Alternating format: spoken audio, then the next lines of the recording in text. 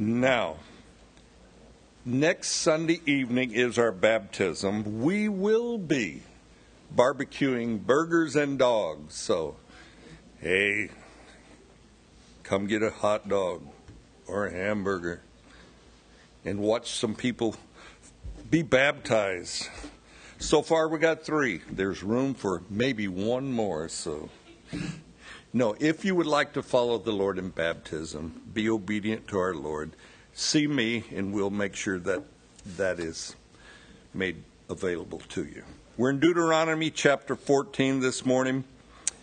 We'll be looking at the dietary laws that Moses gives the people.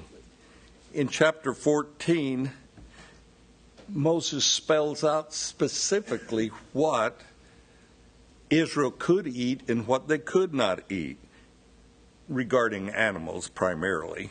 So let's pick it up in Deuteronomy chapter 14, and we'll look at verses 3 through 11. You shall not eat any detestable thing. Now, I can go along with that right off the bat, you know. And then he goes on. These are the animals which you may eat: the ox, the sheep, the goat, the deer, the gazelle, the roe deer, the wild goat, the mountain goat, the antelope, and the mountain sheep.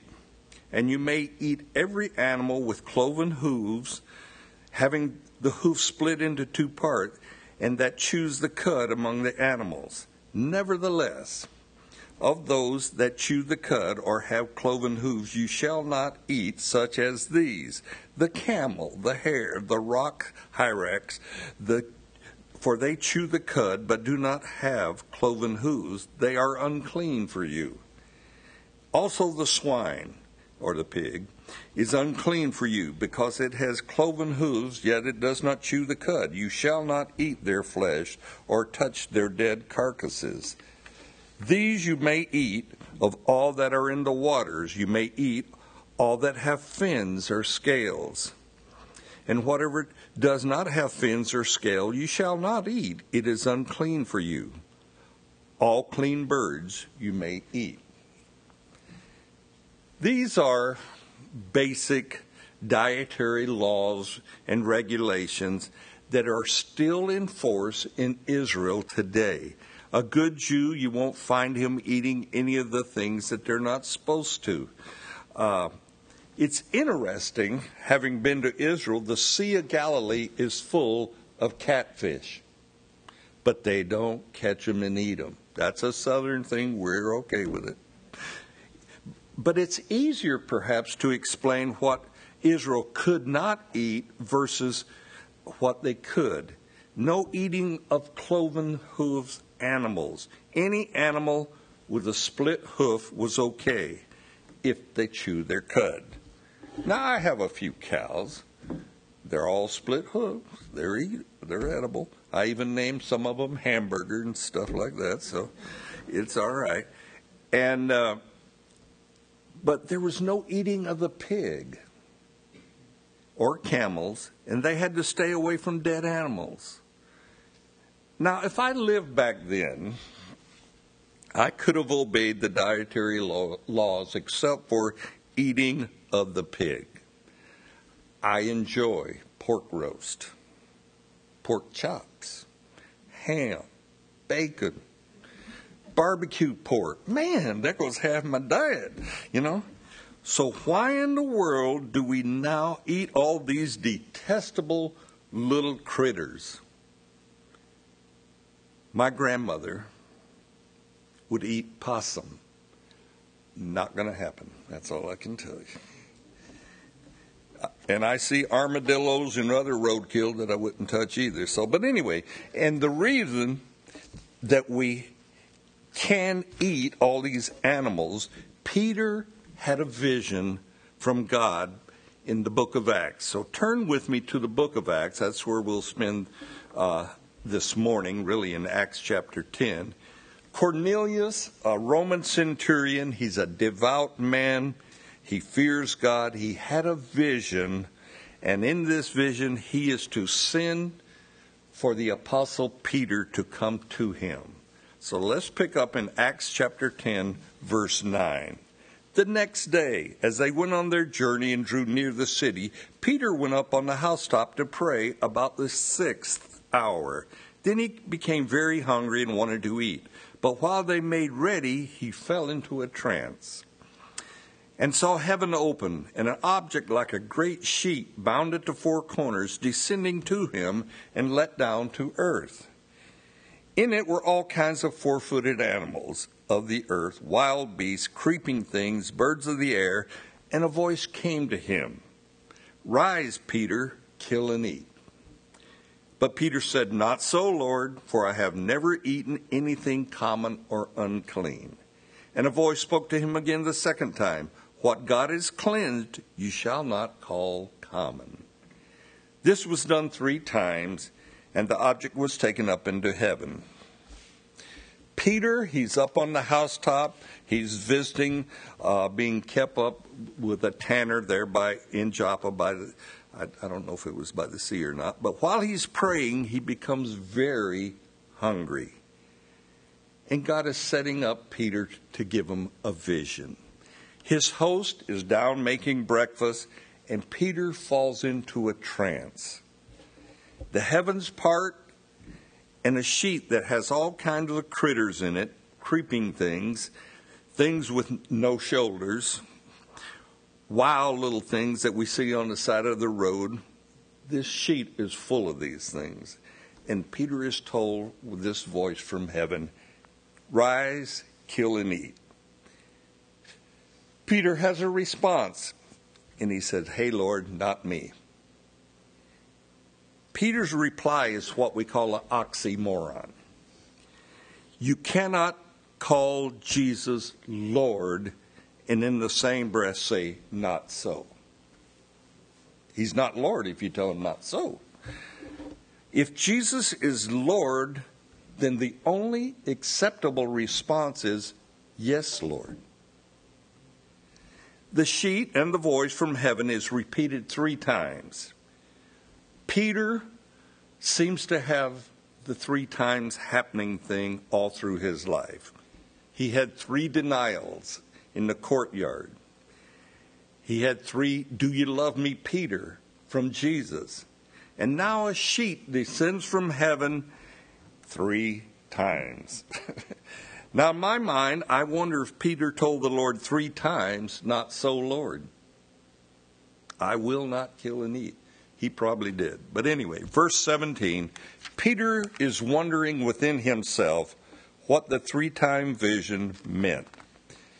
God has just changed all the dietary laws for his people Israel. And this is a big event to Peter.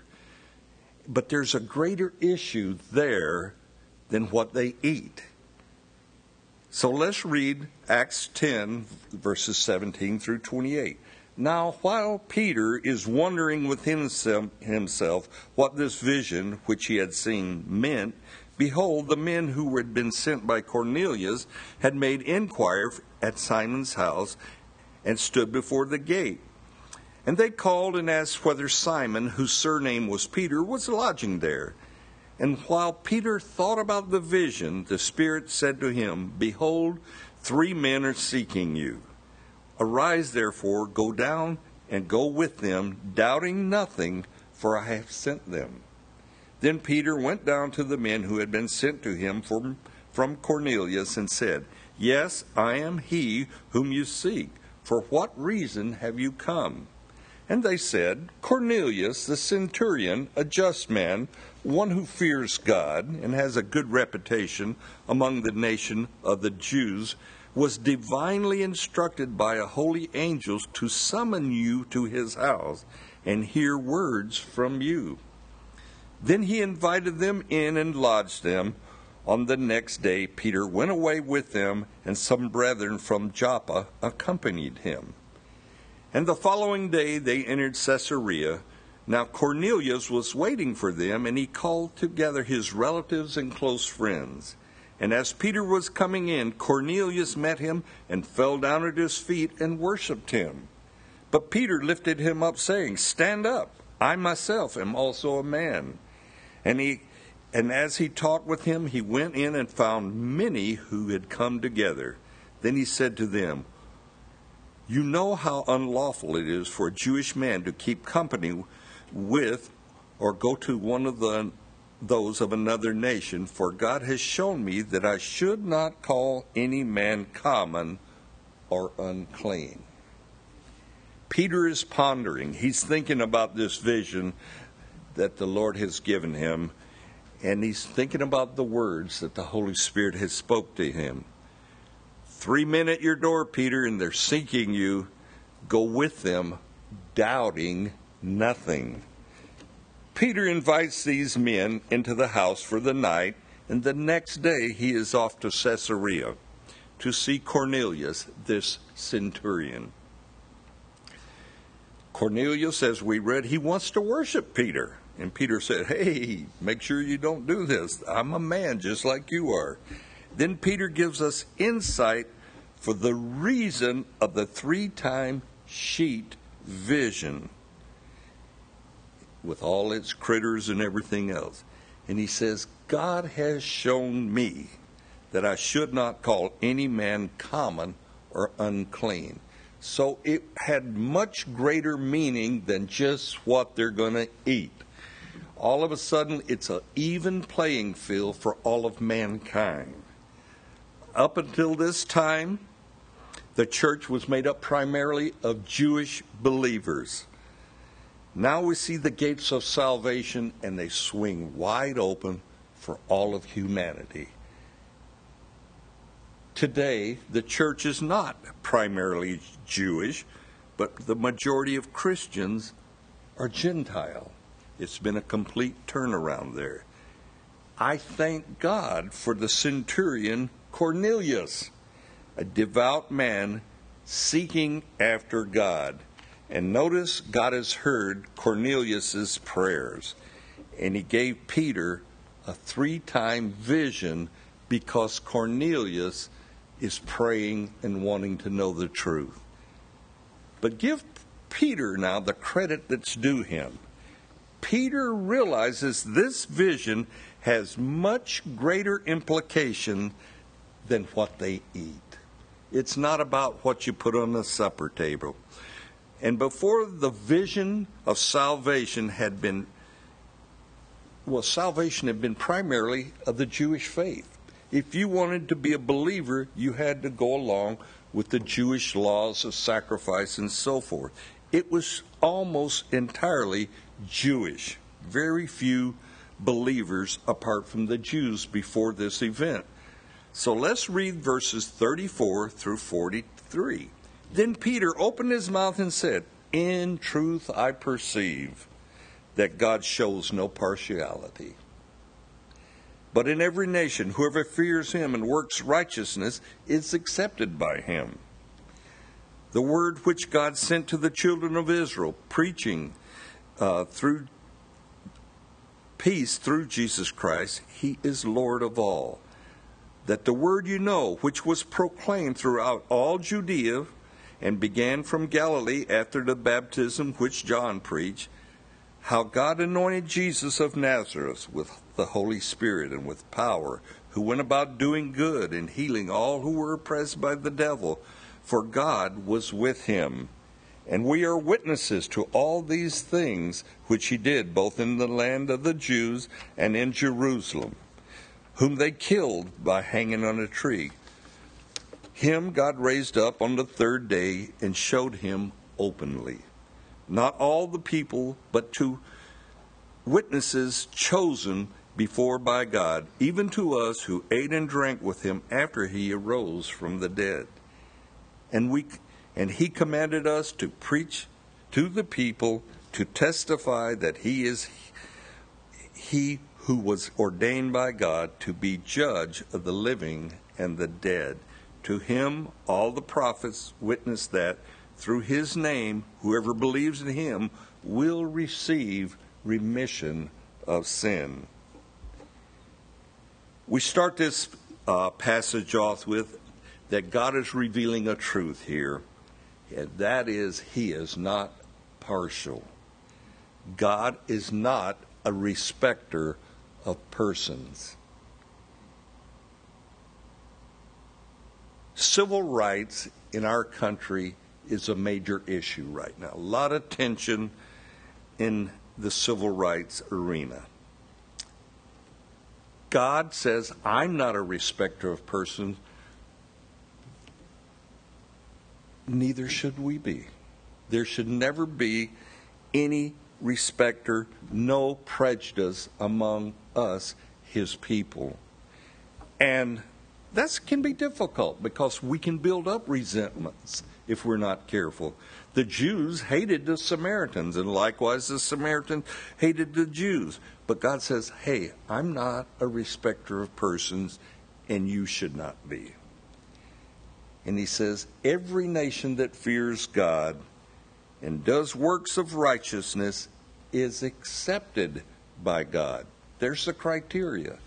You want to be accepted by God? Do works of righteousness. Now, this is a complete change from about 2 millenniums where God has dealt primarily through and in the Jewish people. God now has Peter, a devout Jew, telling Gentiles God's favor now goes out to all of mankind. Salvation is now available to all people.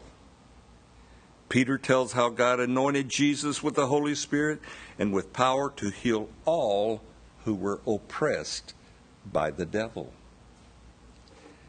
Sickness and disease is an evil oppression from Satan. Before man fell into sin, back in the garden, man lived in a perfect environment. No death, no disease. But Adam and Eve, when they ate from the tree of knowledge, it brought all kinds of maladies from the curse that now was upon man. Man began to suffer death. I long to understand certain things about our Lord. Why, for instance, does God sometimes heal and other times he doesn't heal? And it's totally in his hands. We will see God heal the one we didn't think he should heal, and he lets another one suffer. And I don't understand that. I'll be the first to tell you that. Why does our Lord not give a gift of healing to certain people? Well, it baffles me. It just puzzles me. I don't understand. But here's the good news. And it's good news for any believer. We will have perfect bodies and perfect minds when we go to be with our Lord. Heaven will be a perfect place. This is our hope. As believers, we have the hope of heaven. In the third world, prosperity doctrine, it's very popular because the people have nothing. In the third world, they don't have good medical care. It's virtually non-existent. So their hope becomes in heaven. And I think our hope should be there also. Our hope should be to live everlasting with our Lord. But Peter, he's explaining to Cornelius and to other prominent Gentiles how he was a witness to Jesus being crucified on a Roman cross, hung upon a tree, and how he also witnessed Jesus being raised up alive on the third day. You see, God the Father would not allow his Son to suffer corruption or decay. And he's not going to allow you and I to suffer that either. He didn't allow it for Jesus, and he won't allow it for us. Peter, he continues, He says, not everybody was chosen to witness the resurrected Jesus, but Peter says, I was. And he says, because I was chosen, I have a responsibility. I was commanded by Jesus, and the other apostles were commanded by Jesus to preach the gospel of a resurrected Savior. Peter was commanded that. So were the other apostles. And we who have received salvation, we're to also proclaim the good news, the gospel of a risen Savior. Last week we looked at how believing in Jesus and trusting and relying upon him is the key to salvation. And in verse 43 we hear, whoever believes in Jesus will receive remission of sins. Remission or forgiveness of sins by Jesus gives us a right standing with God the Father. Such a right standing that we almost can't comprehend it, because it's just as if we never sinned. Now, when we feel like we're being extra good or spiritual, we can forgive. But do we forgive as though that person never sinned against us? I've heard Christians say, I forgive him or her for sinning against me, but I cannot forget. You really haven't forgiven them. If you're remembering it, you're not forgiving. For God has chosen to not remember our sins once we repent. Think of that. You can't go to God over some sin that you've repented of and said, God, remember how I sinned that way? Well, I did it again. He'll go, what sin? He forgives completely. One of those great attributes of our Lord. It has been said, and I agree with this, that our mental health hospitals could be emptied today if you could remove the guilt of sin.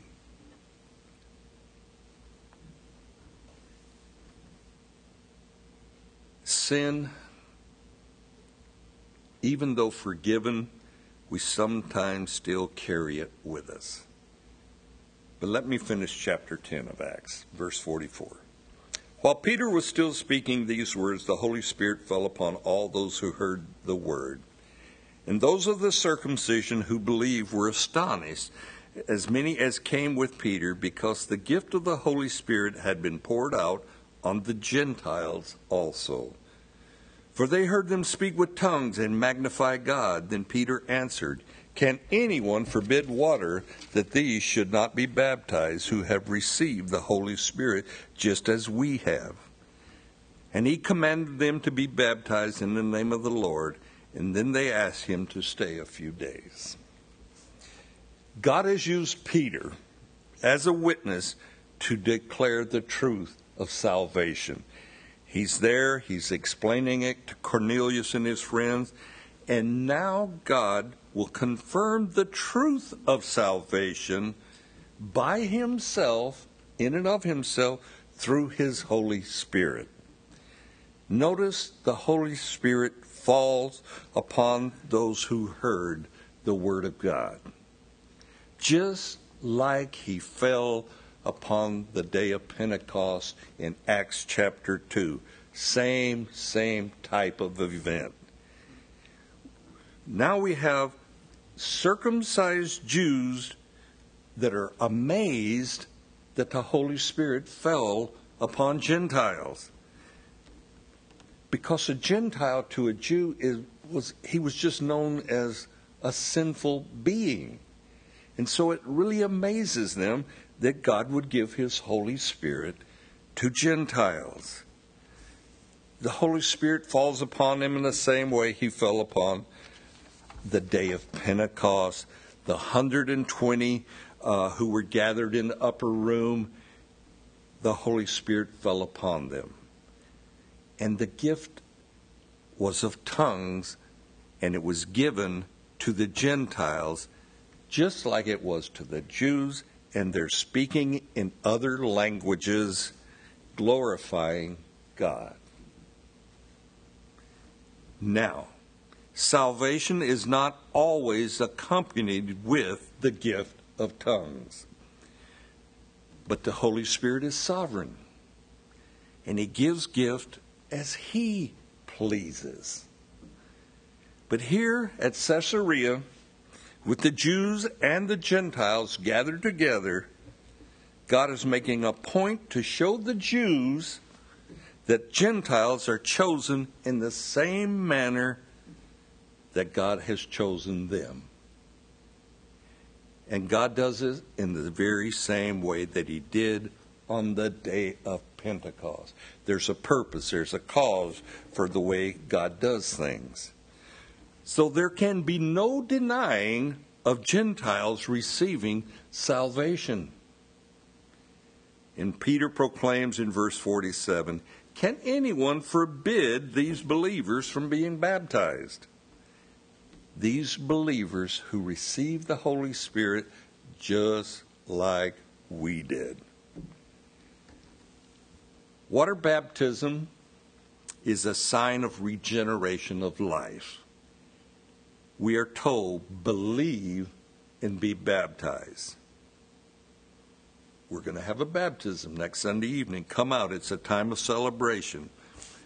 Now, we have two examples here by the Holy Spirit falling upon believers, and the gift of tongues is given. But there are other times when there's no mention of tongues being given when the Holy Spirit falls. And why do I say this? Because you can't put God in a box. You can't put the Holy Spirit in a box about how He wants to pour out His gifts and who He wants to pour them out upon. He is God, and He does as He pleases. But do not allow tongues, a gift of the Spirit, to weird you out. And it does. I think probably the big divider is how God will give gifts of the Spirit and who He will give them to. And there's some that say tongues are not for today. Others say, oh yeah, you got to have tongues. But God gives them as He pleases. The Holy Spirit only gives good gifts. Understand that. And tongues, therefore, must be a good gift because God gave it.